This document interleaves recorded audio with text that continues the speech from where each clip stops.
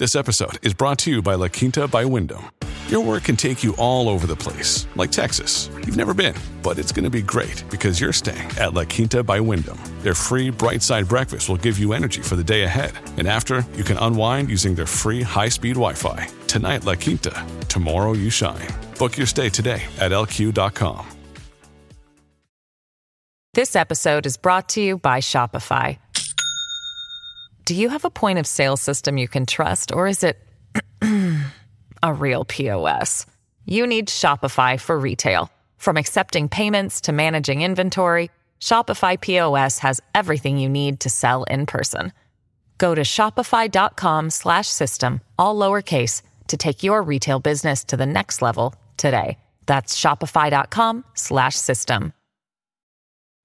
Families have a lot going on. Let Ollie help manage the mental load with new cognitive help supplements for everyone 4 and up, like delicious Lolly Focus Pops or Lolly Mellow Pops for kids. And for parents, try 3 new Brainy Chews to help you focus, chill out, or get energized. Find these cognitive health buddies for the whole fam at ollie.com. That's OLLY.com. These statements have not been evaluated by the Food and Drug Administration. This product is not intended to diagnose, treat, cure, or prevent any disease. Welcome to the New Books Network. Welcome to New Books in European Politics. I'm Tim Jones, and my guest today is Alice Cavalieri, author of Italian Budgeting Policy Between Punctuations and Incrementalism, published by Palgrave Macmillan in 2023. European governments are finally emerging from 15 years of on-again, off-again crises, financial, debt, public health, and wartime crises that upended their budgetary positions. From close to balance before the first crisis in 2008, the aggregate Eurozone budget deficit is now 3% of gross domestic product. From 66% of GDP when the first crisis struck, gross public debt has ballooned to 90%. Yet, as Dr. Cavalieri writes, these processes happened more forcefully in Italy. Since Lehman Brothers collapsed 15 years ago, Italian public spending has risen from 48% to 53% of GDP. The government's primary account, stripping out interest payments, has turned from a 5% of GDP surplus into a 1.5% of GDP deficit, and the public debt stock from 100% to 140% of GDP. On top of that, there's the politics. Since 2013, Italy's politics have fragmented, leading to the formation of 7 governments in 10 years, and for 15 months in 2018 to 19, Western Europe's first ever administration run only by populists. Italy's budgeting framework has been tested like no other.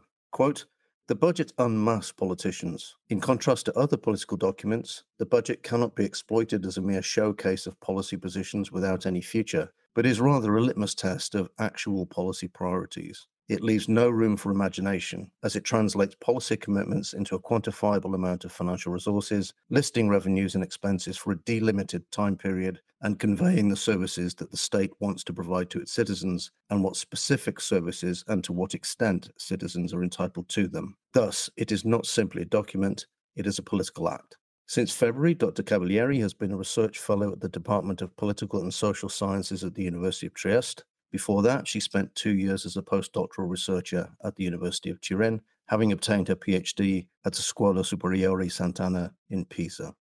Alice, welcome to the podcast. Hello, Tim. Good morning. I'd like to start with the theoretical foundations of your book before we get into the details. So let's start with punctuated equilibrium theory and how it applies to your argument, as well as incrementalism and friction. Yes, of course. So first of all, we have to say that the budget is something that scholars have been studying for decades, as well as policy changes and how they happen over time.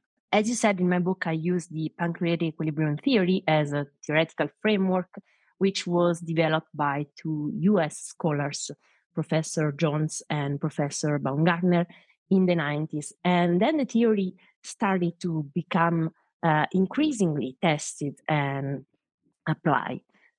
So basically, the 2 scholars actually borrowed the name punctuated equilibrium from natural sciences, in particular from paleontology, which explain that species spend most of their time in stasis with small genetic differences existing together without affecting the structural features of the organism.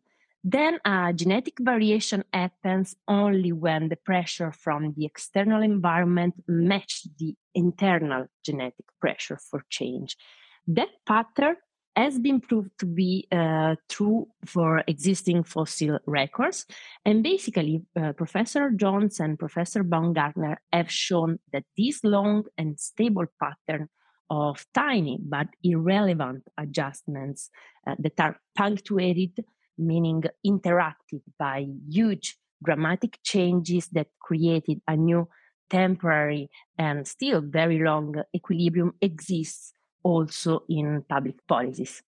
What is extremely interesting about their theory is that it applies to, for example, education policy, healthcare, environmental policy, even the private sector, or as the subject we are talking about, to the whole national budget. And this is also valid in different political regimes, as democratic countries, authoritarian regime, at national level, but also at subnational or even supranational level.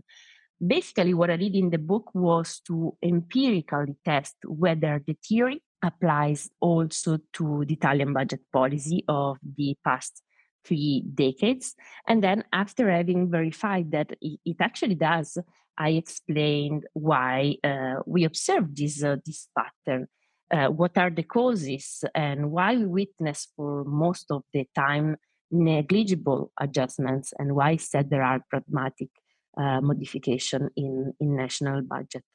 To explain that, as you mentioned, we have to come back to theories of policy changes as the general theory of incrementalism by Lindblom and incrementalism applied to state budget by Wildawski. And also, we need to introduce Kindon's theory of policy windows, which instead elucidates on punctuations. So basically, what Jones and Baumgartner did with the punctuated equilibrium theory was to put in together all these theories to have an overarching theory that explains both punctuation and minor adjustments. And here comes also the notion of friction, which of course is very, very important to explain the overall pattern. So you say, for example, this is a quote from your book, you say, frictions hinder the process of budgetary change while accumulating the pressure, which eventually explodes into punctuations. So could you explain that concept? So there are two types of frictions. We have cognitive and institutional frictions. The first one acts because the decision makers have bounded rationality, which does not allow them to process information rationally and simultaneously. What happens is that decision makers use cognitive shortcuts, and that decisions are most of the time built on habits. The reason is that decision makers focus only on a rather small set of information, keeping out a lot of other pieces of knowledge, which may be redundant, but also in many cases could be also very relevant to comprehend a problem or an issue more in general. So this process, which is in fact called disproportionate information processing, of course, leads to an oversimplification of the problem. And as time passes, policymakers remain stuck in a precise idea and solution and do not update information and decision. So, on the other hand, there are institutional frictions. In this case, we know that institutions establish the procedural rules within which the policymaking process takes place, meaning that institutions create a stable pattern of possible actions and reactions of political actors that act within the system. And ultimately, institutions erect a sort of threshold. And this threshold needs to be overcome in order for a policy change to occur. And although I said before that the punctuated equilibrium theory applies to different policy sectors, policy venues, and regime, which is true, the pattern can be different across institutions. To say it better, it is not different, but the process happens with a different strength and frequency according to the type of institution we are dealing with. And this means that while cognitive limits are ever present, the level of institutional frictions varies according to the institutional design and the policy venue. An efficient institutional system can somewhat mitigate punctuations. In this case, as we are talking about public budgeting, we must know that the budget is the policy venues where with the more powerful institutional frictions that considerably hinder policy changes. So while policy processes remain highly stable over time, the pressure for change accumulates until it eventually explodes into punctuations. And this is the consequence of these two types of frictions. So that's the theory. Let's start applying that to the Italian case, to Italian budgeting history, as you do in your book. So you bookend the book with two crisis budgets, the one in 1992 and the one in 2021. Why did you choose those two? So I have to be honest, the first reason was connected to data availability. I started working on this topic for my PhD dissertation, and I discovered in that moment that it was almost impossible to get data prior to 1992 because of documents availability and how they were copied and stored. So actually, when I say data availability, I mean in a format that was interesting to me for the study. And I needed especially the exact amount of expenditure for each budget category for the budget period and the budget flow of each year. And I was able to get back to 1988, but then there was also a reason related to the coherence of the study and of the comparability of each annual budget. And I chose 1992 because in Italy, that moment marks the beginning of a very severe restructuring phase when the country moved from the so-called First to the Second Republic. The electoral system changed, the all-party system collapsed, and there were a lot of other and many changes. And that passage is still remembered as one of the most important Italian political crises.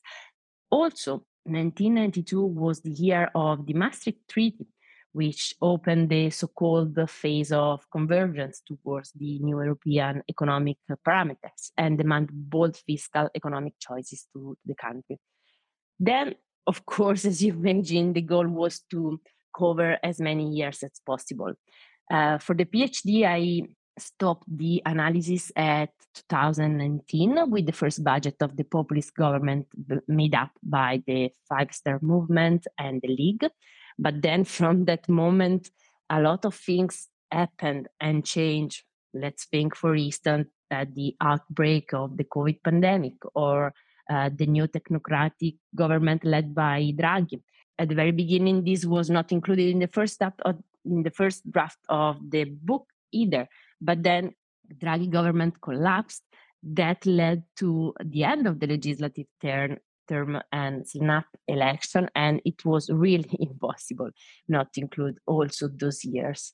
Interestingly, the last year that I covered in the book, 2021, was also another period where the European Union was really present within national budget policy of member states. So it was really interesting also to somehow come full circle and see how things change over these 3 decades. You also make a really interesting point about the 21 budget, which was, I mean, if you compare the Draghi technocratic government to previous ones like Dini, Monti, Amato, Ciampi governments, it was the only one where instead of cutting spending, he was put in place actually to spend a lot of money efficiently. So I guess there was that dramatic comparison of the 21 budget compared to the 92 budget as well. Yes, of course. So usually technocratic government in Italy have been appointed to cutting expenditure. And it was the case, as you said, of the Amato first government, of Monti, for example. But then the situation during the COVID was completely different, and European member states had a lot of money available from the European Union, and that was really really interesting to see that actually political actors somehow gave back to their ultimate role of be responsive to their electorate and prefer to appoint a technocratic government if even if they had the chance to spend a lot of money and to be responsive, as I said, to their electorate. So I would stress the fact that we witness to a really, I would say, also fascinating story about Italian budget policy, but also Italian political class. Because, yeah, ultimately, it's a crisis that lead to technocratic governments, regardless. I would say, regardless the situation, if we have to cut expenditure or increase expenditure, and that's what we witness with Draghi government compared to the other technocratic governments. Going back to the early chapters of the book, one of the big trends in Italian budget making since the 1970s, as you point out, has been the centralization of the process, first around the finance minister and then around the prime minister, and the marginalization of parliament. Italy is an example of late consolidation of the budgetary process, which happened precisely in 1978. In that year, the financial bill was firstly introduced and then transformed the budgetary session into the most important decisional process of the year. In that moment, we formalized the role of the government and the parliament about taxes and spending. The government was accorded important prerogatives in drafting the budget bill. It was accorded steering capabilities to lead the process and to implement its policy preference. But there wasn't a proper procedure to regulate the process, actually. So basically, the role of the government remained rather marginal. And that was what happened also with a long series of reforms that followed this first one. We had many of them, but the parliament remained for many years the absolute rule maker during the budgetary session. So the financial bill, because of the parliament in that period, was basically what we called an omnibus law, where any kind of microsectional disposition entered because of MPs introduced policies with financial nature that went in favor of their constituencies. This process, along with other factors, boost also the Italian public debt, which was needed also to pay the growing interest rates on the debt itself. So at a very general level, Italy has always typified what scholars of this field of study have called a contract model. In this model, the final decision of the budget is determined by a long bargaining process between all the political actors involved, and it goes in contrast to the delegation model, which instead gives a powerful role to the Ministry of Finance, who controls the budget by proposing and legislating without any strong tie from other actors. We can say that the long-lasting reforming process of in Italy tried to lean a bit towards the delegation model, especially by trying to accord to the Minister of the Economy more powers.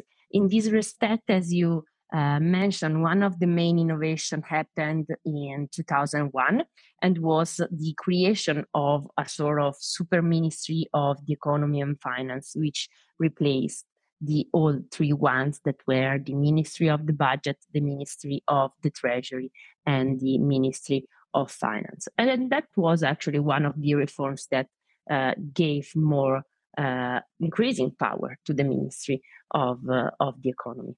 One of the things you talk about throughout the book, and it's related to this, is this idea of individual MPs making amendments often for the benefits of their locality or for a lobbyist. And this is referred to as an assalto alla diligenza, or you call it a stagecoach attack or highway robbery or something. Yeah. I mean, was that really endemic in the past? And is it something that has gone away?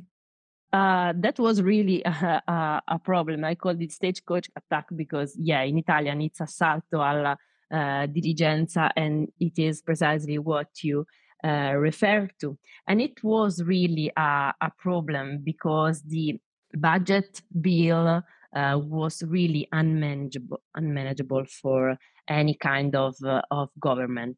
And that practice was also blamed for the failure of the government to pursue its spending goals. The government was really without any chance to see its budget bill and budget preferences in general implemented within the budget.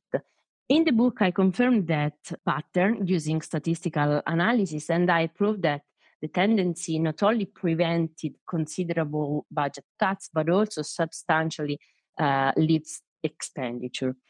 However, we need to specify that things change a lot from those years, and nowadays the stagecoach attack is no longer a real issue of the budgetary session as we meant it in the past decades, because it has really a renewed shape, which sees the governing majority, being the principal culprit of thousands of amendments to the budget bill. So basically, presuming that the main issue was the weak role of the government, and of course, it was a serious issue. The reforming process that lasted about 2 decades has sought and succeeded eventually to remove all the powers of the parliament. I want to quote Dr. Bergonzini, who is an expert in constitutional law who studied extensively the Italian budgetary process. And she said that the series of reform that Italy implemented from basically the 90s did not achieve the expected outcome of centralization and rationalization of the decision, ended up instead producing the opposite outcomes. So basically, the result today is that the budget is now again unmanageable, even for strong majorities. So not because of the parliament, but because of the majority itself.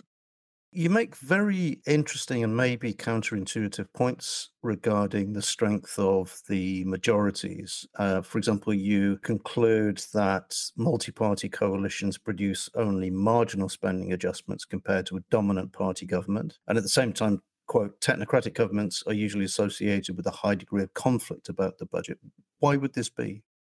In terms of technocratic governments, again, the story is really interesting. In the past 30 years, Italy had 5 technocratic governments that we already mentioned: Amato, first government, Ciampi, Dini, Monti, and Draghi, although all of them with different specific characteristics. And technocratic governments are clearly a peculiar type of governments, and in most of the cases that they were supported by the majority of parties in parliament. For instance, if we think at the Monti government, none of the political parties abstained during the confidence vote, and the cabinet obtained the highest number of positive votes ever in the history of the Italian Republic. The situation for Draghi government was not that different. It got the favor of the entire parliamentary arena, but Fratelli d'Italia, which is the party led by Meloni, and only a few representatives of Five-Star Movement and League.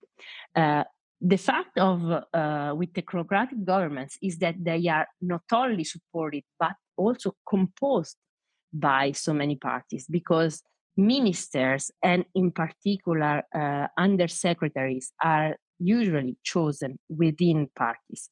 That, of course, as we can imagine, has always caused a high level of conflict within the majority. And to measure the internal conflict on the budget, I compiled a data set collecting information about the moment of contrast between two or more actors belonging to the governing coalition. And then I derived a measure of conflict for each government. This was necessary to test whether disputes internal to the government about the budget have an impact on the degree and frequency of budget changes. And as a matter of fact, it is not only the ideological polarization of the majority, for instance, so how much the ideology is spread, let's say, or is different within the majority. So not only ideological polarization that may have an effect on the degree of budget changes, but also how much conflictual the government is, which is not necessarily related to the characteristic of the government, except for the case of technocratic government. This is, in fact, the only case where the type of government is significantly correlated with the degree of conflict on the budget. And probably, as I said, this is due to the heterogeneity of the majority that support those government, and thus to the attempt of each party supporting the government to obtain something during the budget session. Related to that, you also conclude that left-leaning cabinets and majorities are more ideologically polarized, while right-wing cabinets have always been ideologically cohesive. And it doesn't even matter how many coalition members there are. How do you explain that? Yeah, I mean, this is a characteristic of, I would say, Italian government. And I measured the ideological polarization as the ideological distance between the two most extreme parties in government. And we have to bear in mind that Italian left-wing governments have always been composed by a higher number of parties compared to right-wing governments. Let's think, for example, at Prodi's second government, which included extreme left parties, centrist parties, or, for instance, the so-called Larghe Intese, the grand coalition of the 17 legislative term, which span from left-wing parties to center-right parties. Of course, ideological polarization has an impact on annual budget changes. And in the book, I demonstrated that the more ideological heterogeneity of the government, the less likelihood of witnessing considerable changes. This is the consequence of the fact that ideological distant parties are characterized by, of course, low preference homogeneities. And this is one of the type of institutional friction we were talking about a few moments ago, and that led to an incremental pattern of very, very tiny budget adjustment. So basically, actors cannot find an agreement, and they decide to really leave the budget as it is. This episode is brought to you by Shopify. Do you have a point of sale system you can trust, or is it a real POS? You need Shopify for retail. From accepting payments to managing inventory, Shopify POS has everything you need to sell in person. Go to shopify.com/system, all lowercase, to take your retail business to the next level today. That's shopify.com/system. At Evernorth Health Services, we believe costs shouldn't get in the way of life-changing care, and we're doing everything in our power to make it possible. Behavioral health solutions that also keep your projections at their best? It's possible. Pharmacy benefits that benefit your bottom line? It's possible. Complex specialty care that cares about your ROI? It's possible. Because we're already doing it. All while saving businesses billions. That's Wonder made possible. Learn more at evernorth.com/wonder. You also discover something. I'm curious as to whether it surprised you when you found it, which is that a total ideological change in government tends to reallocate spending less than a partial reshuffle, and that a new member coming into the coalition is in a much stronger position to make more serious changes. Were you surprised by that finding? I really was. We need to bear in mind for that we are talking about the budget bill. But first, so I measured the ideological reshuffle between two consecutive governments, looking at how many parties change between two governments, two consecutive governments. And it was interesting to notice what you said, that a total ideological change of the government does not affect the reallocation of expenditure compared to a partial ideological reshuffle. So basically, what we see is that when a new party previously not in government decided to form a coalition with incumbents, thus, in this way, modifying the ideological position of the government, the new member has apparently much to say on the budget that was issued by the previous government that the new party was not part of. So it will attempt to restructure the new budget bill. Once again, this has to be read considering institutional frictions that we mentioned before. So basically, the presence of parties previously in office is a real limit for radical annual modifications. And this is what I found in another chapter of the book. So considering the two things, so the fact that partial ideological reshuffle seem to be more powerful than a total ideological change, but also that the presence of parties previously in office is a limit for radical annual modification, we know that parties that join the coalition that previously decided the budget, they seek to alter the new budget bill, but also that the variation is eventually very, very difficult to implement later, probably as a consequence of the struggle of those parties that were already in office and that want to protect their previous choices. This is not a surprise eventually if we read all the things together, because as parties that joined the coalition and parties that were already in office find themselves in two different points compared to the status quo. So the former parties that join the coalition are more distant to the status quo, and the latter, party that were already in office are, of course, closer because they are those that set the status quo. So they will try, of course, to defend what they already did in the previous budget law.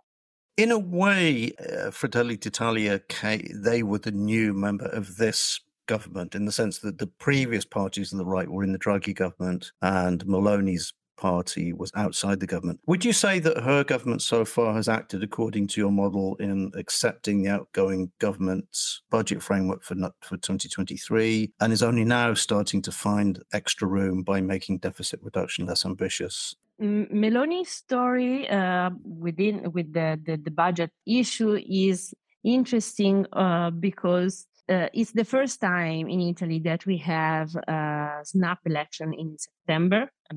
Election in general in September, and in particular after the European semester that led to a sort of overlapping of documents that had to be sent out to the European Union. So really, once Meloni took office, there was still Draghi government working on the budget. It was the Draghi government that approved the update note to the document of economy and finance at the end of September, even after the elections. Of course, the government wasn't already. And also the Draghi government sent to the Eurogroup and European Commission the draft budgetary plan on mid-October. Meloni government presented its first budget bill at the end of November 2022, which was, of course, as you imagine, considerably affected by Draghi's previous choices, and in particular, considering the very limited time the incumbent had in that occasion to draw its own budget. This new budget bill and budget process, I want also to stress, seems different because the budget for 24 is giving really interesting insights about how the majority is conducting the process, and also for which purposes it is using the budget. So if we look, and of course at this moment we can just look at the budget bill, not of the budget law, because it's not approved yet, Meloni seems to be trying to implement its policy preferences within the budget bill. So for instance, we have a lot of across the board cut. Basically all the budget categories in terms of expenditure are planned to be cut, except public administration and defense. Within this categories is very interesting to see which macro categories are implemented. And within public administration, those categories that will receive more funding is foreign economic aids. This is really interesting, and I would say it goes in hand with what Meloni government is already doing and Italian attempts to stop migrants to land in Italy. So in this direction go both the signing of the memorandum of understanding between the European Union and Tunisia, for example, which was really encouraged by Meloni government, and also the agreement between Italy and Albania to build at Italian expenses two migrants center in Albania to house migrants rescued at the sea by Italian boats. Also, we have an increase in military and civil defense, which is not, of course, a surprise for such a right-wing party. It is also interesting to see that the budget category social protection remained almost immovable compared to the last year's budget, but within the category, funds are reallocated, moving from unemployment to family and old age, which are two of the top priorities, I would say, even in the party manifesto of Fratelli d'Italia. I'm still, of course, following the analysis of this budget because we are entering in the very hot moments of the budgetary process. And I want to say again that, of course, Meloni is trying to use the budget to show responsiveness to the electorate now that she seems to have more room to do it. But again, the process seemed also to be really interesting because Meloni, during a press conference, firmly asked the majority to not amend the budget. And this will be an innovation if we look at the story of the past 30 years, or better, of the past 15 years of budget in Italy. That was, as I said before, really changed by the governing majority more than the parliament. So let's prepare the popcorn and see what will happen in the next 3 weeks.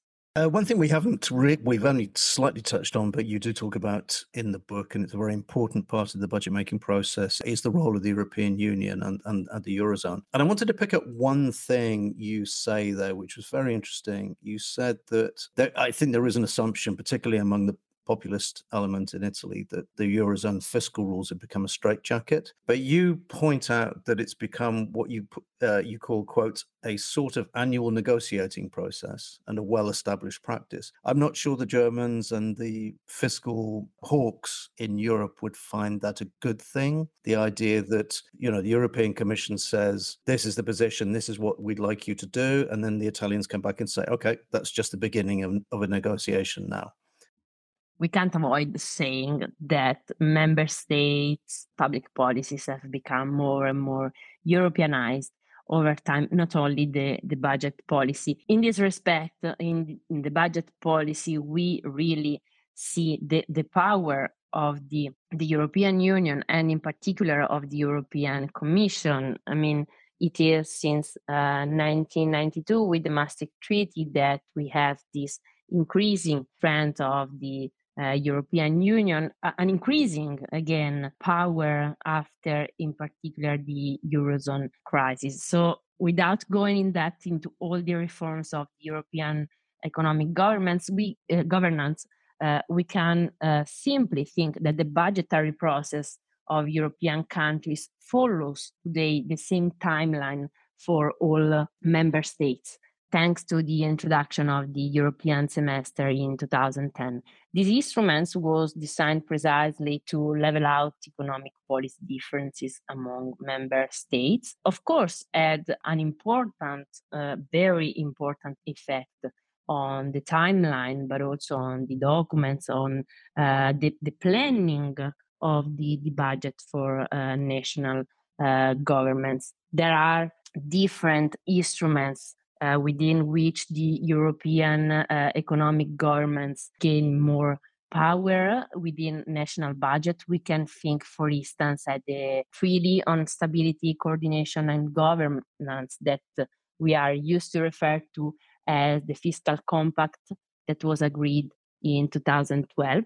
After that, Italy introduced, as many other countries, of course, introduced the balanced budget rule at the constitutional level, as agreed, of course, with the European Union. But we also need to say in this respect that the execution law did not contain any jurisdictional mechanism to safeguard the effective compliance with the norm. Thus, new expenditure and earnings continue to be added to the budget, actually. And as I said before, once was a parliament's fault, and now it is because of the governing majority.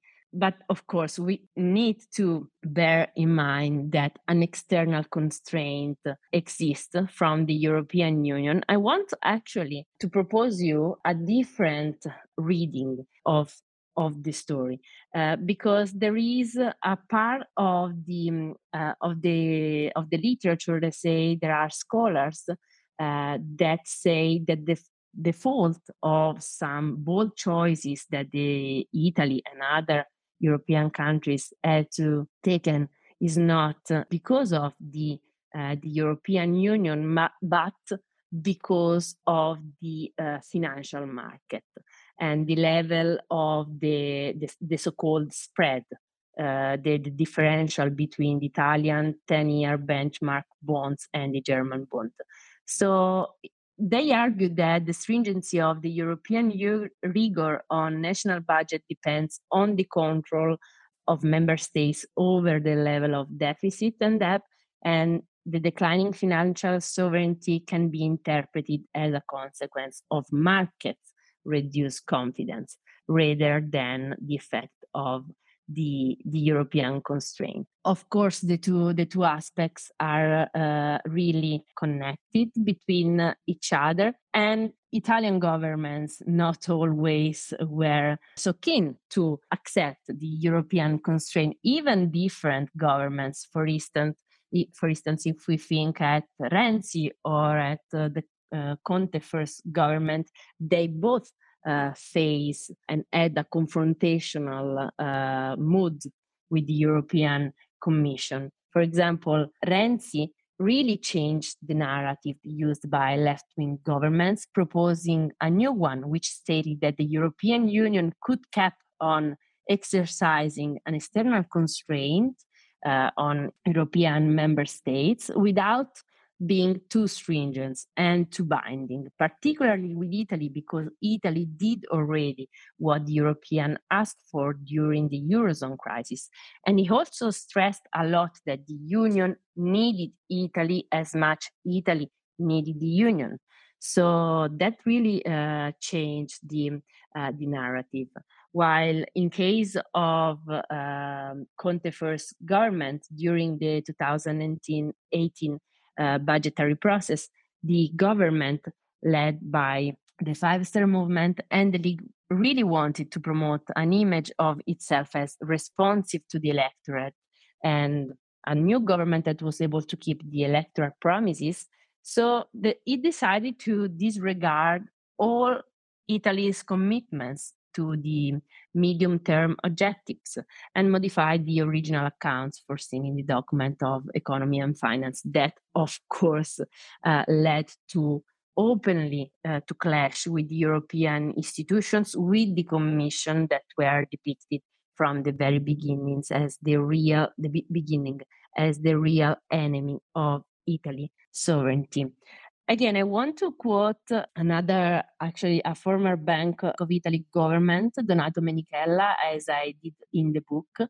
Donato Menichella in 1953 affirmed that the action of the European organization constrains Italy, but also helps it a lot with its advice, and without that, it also reduces mistakes.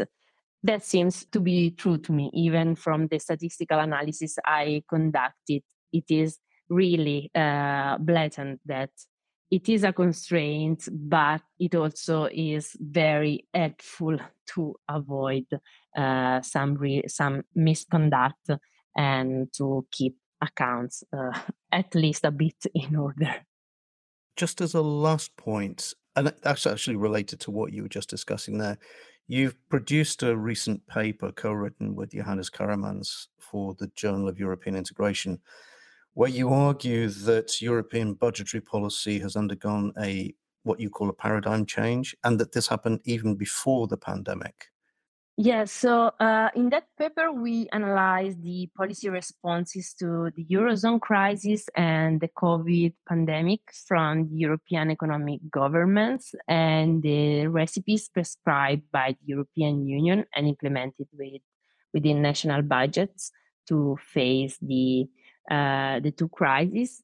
Basically, we put in together different theories that were somehow not talking to each other until that moment, that were the Palgrave equilibrium theory, Peter Hall's theory of different orders of change, and Paget's serial choice model. Without going in depth into these three different theories, we basically reconcile them, wanted to explore whether a paradigmatic change happened during the COVID, and to do that, we had to go back to the Maastricht Treaty. We analyzed different sources of data for Italy, Germany, and France, which are three countries that have contrasting positions during negotiation about European economic strategies, and are also very different in terms of national accounts. So basically, what we found is that expenditure data analyzed using the punctuated equilibrium model showed that the budget policy of the three countries between, in particular, 2007 and 2021 were characterized for most part by small incremental adjustments, and that major changes happened only in crisis moments, especially after the outbreak of the COVID-19 pandemic. We also studied policy justifications for the annual budget in each country, which proved that small adjustments of the 2014-2019 period were accompanied by a gradual metamorphosis in the policy ideas behind spending choices.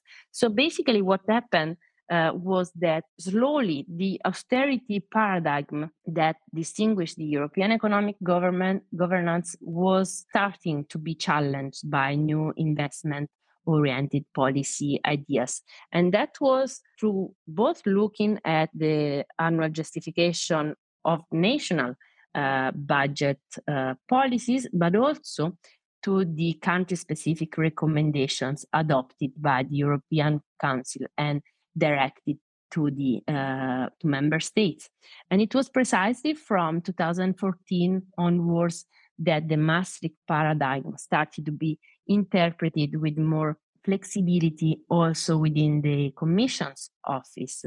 And once in 2020, the year of the pandemic, a crisis happened, all the austerity-oriented policy prescriptions disappeared, also from the country-specific recommendations that are now focused on investment paradigm. I found the study of these three levels very fascinating, I would say, because they actually tell us a very interesting story, not only about national budget policies, but also about policy ideas and policy changes in a context of integrated economies and policies. What emerged was the multi-level policymaking within the European economic governments is following the same dynamics that we are used to find in national economic policymaking.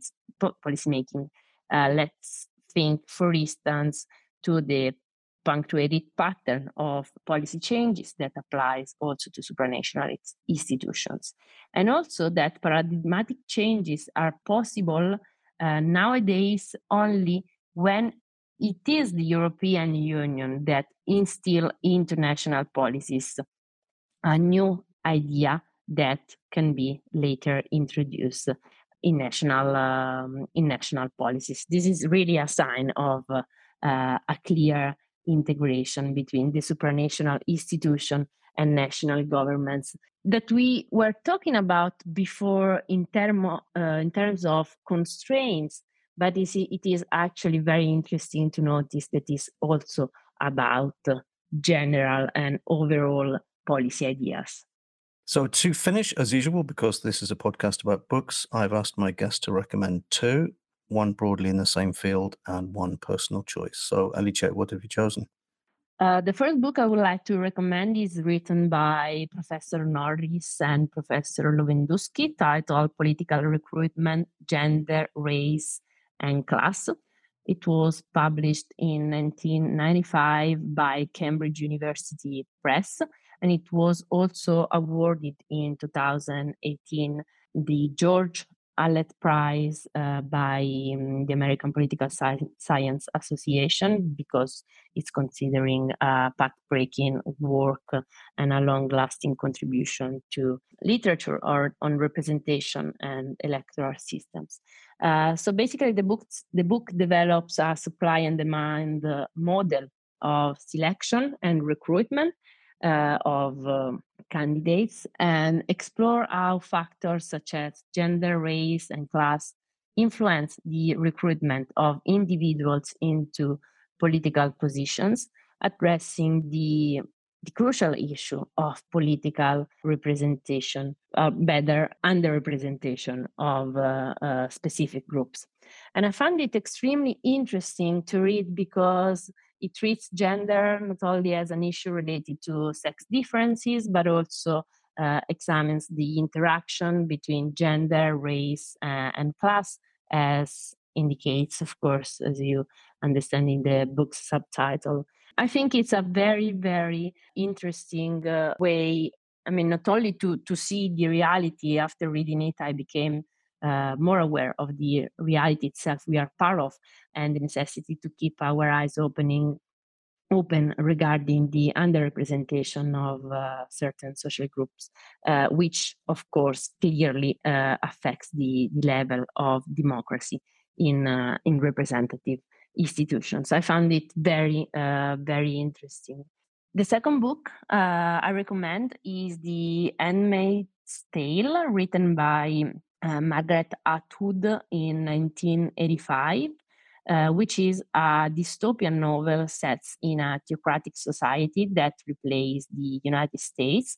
The main character is a woman. The name is Offred, who is one of the handmaids. And the women in general in this novel don't have rights, and their main duties are to take care of the house and giving birth.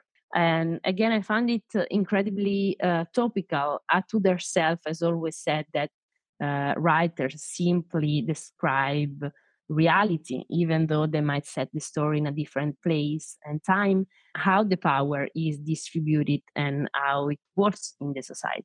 So this is precisely what Atwood did in the novel. And I would say it's also disturbing to see how much the dystopian society that she described in the book resembled to me our reality much more than what we are keen to acknowledge.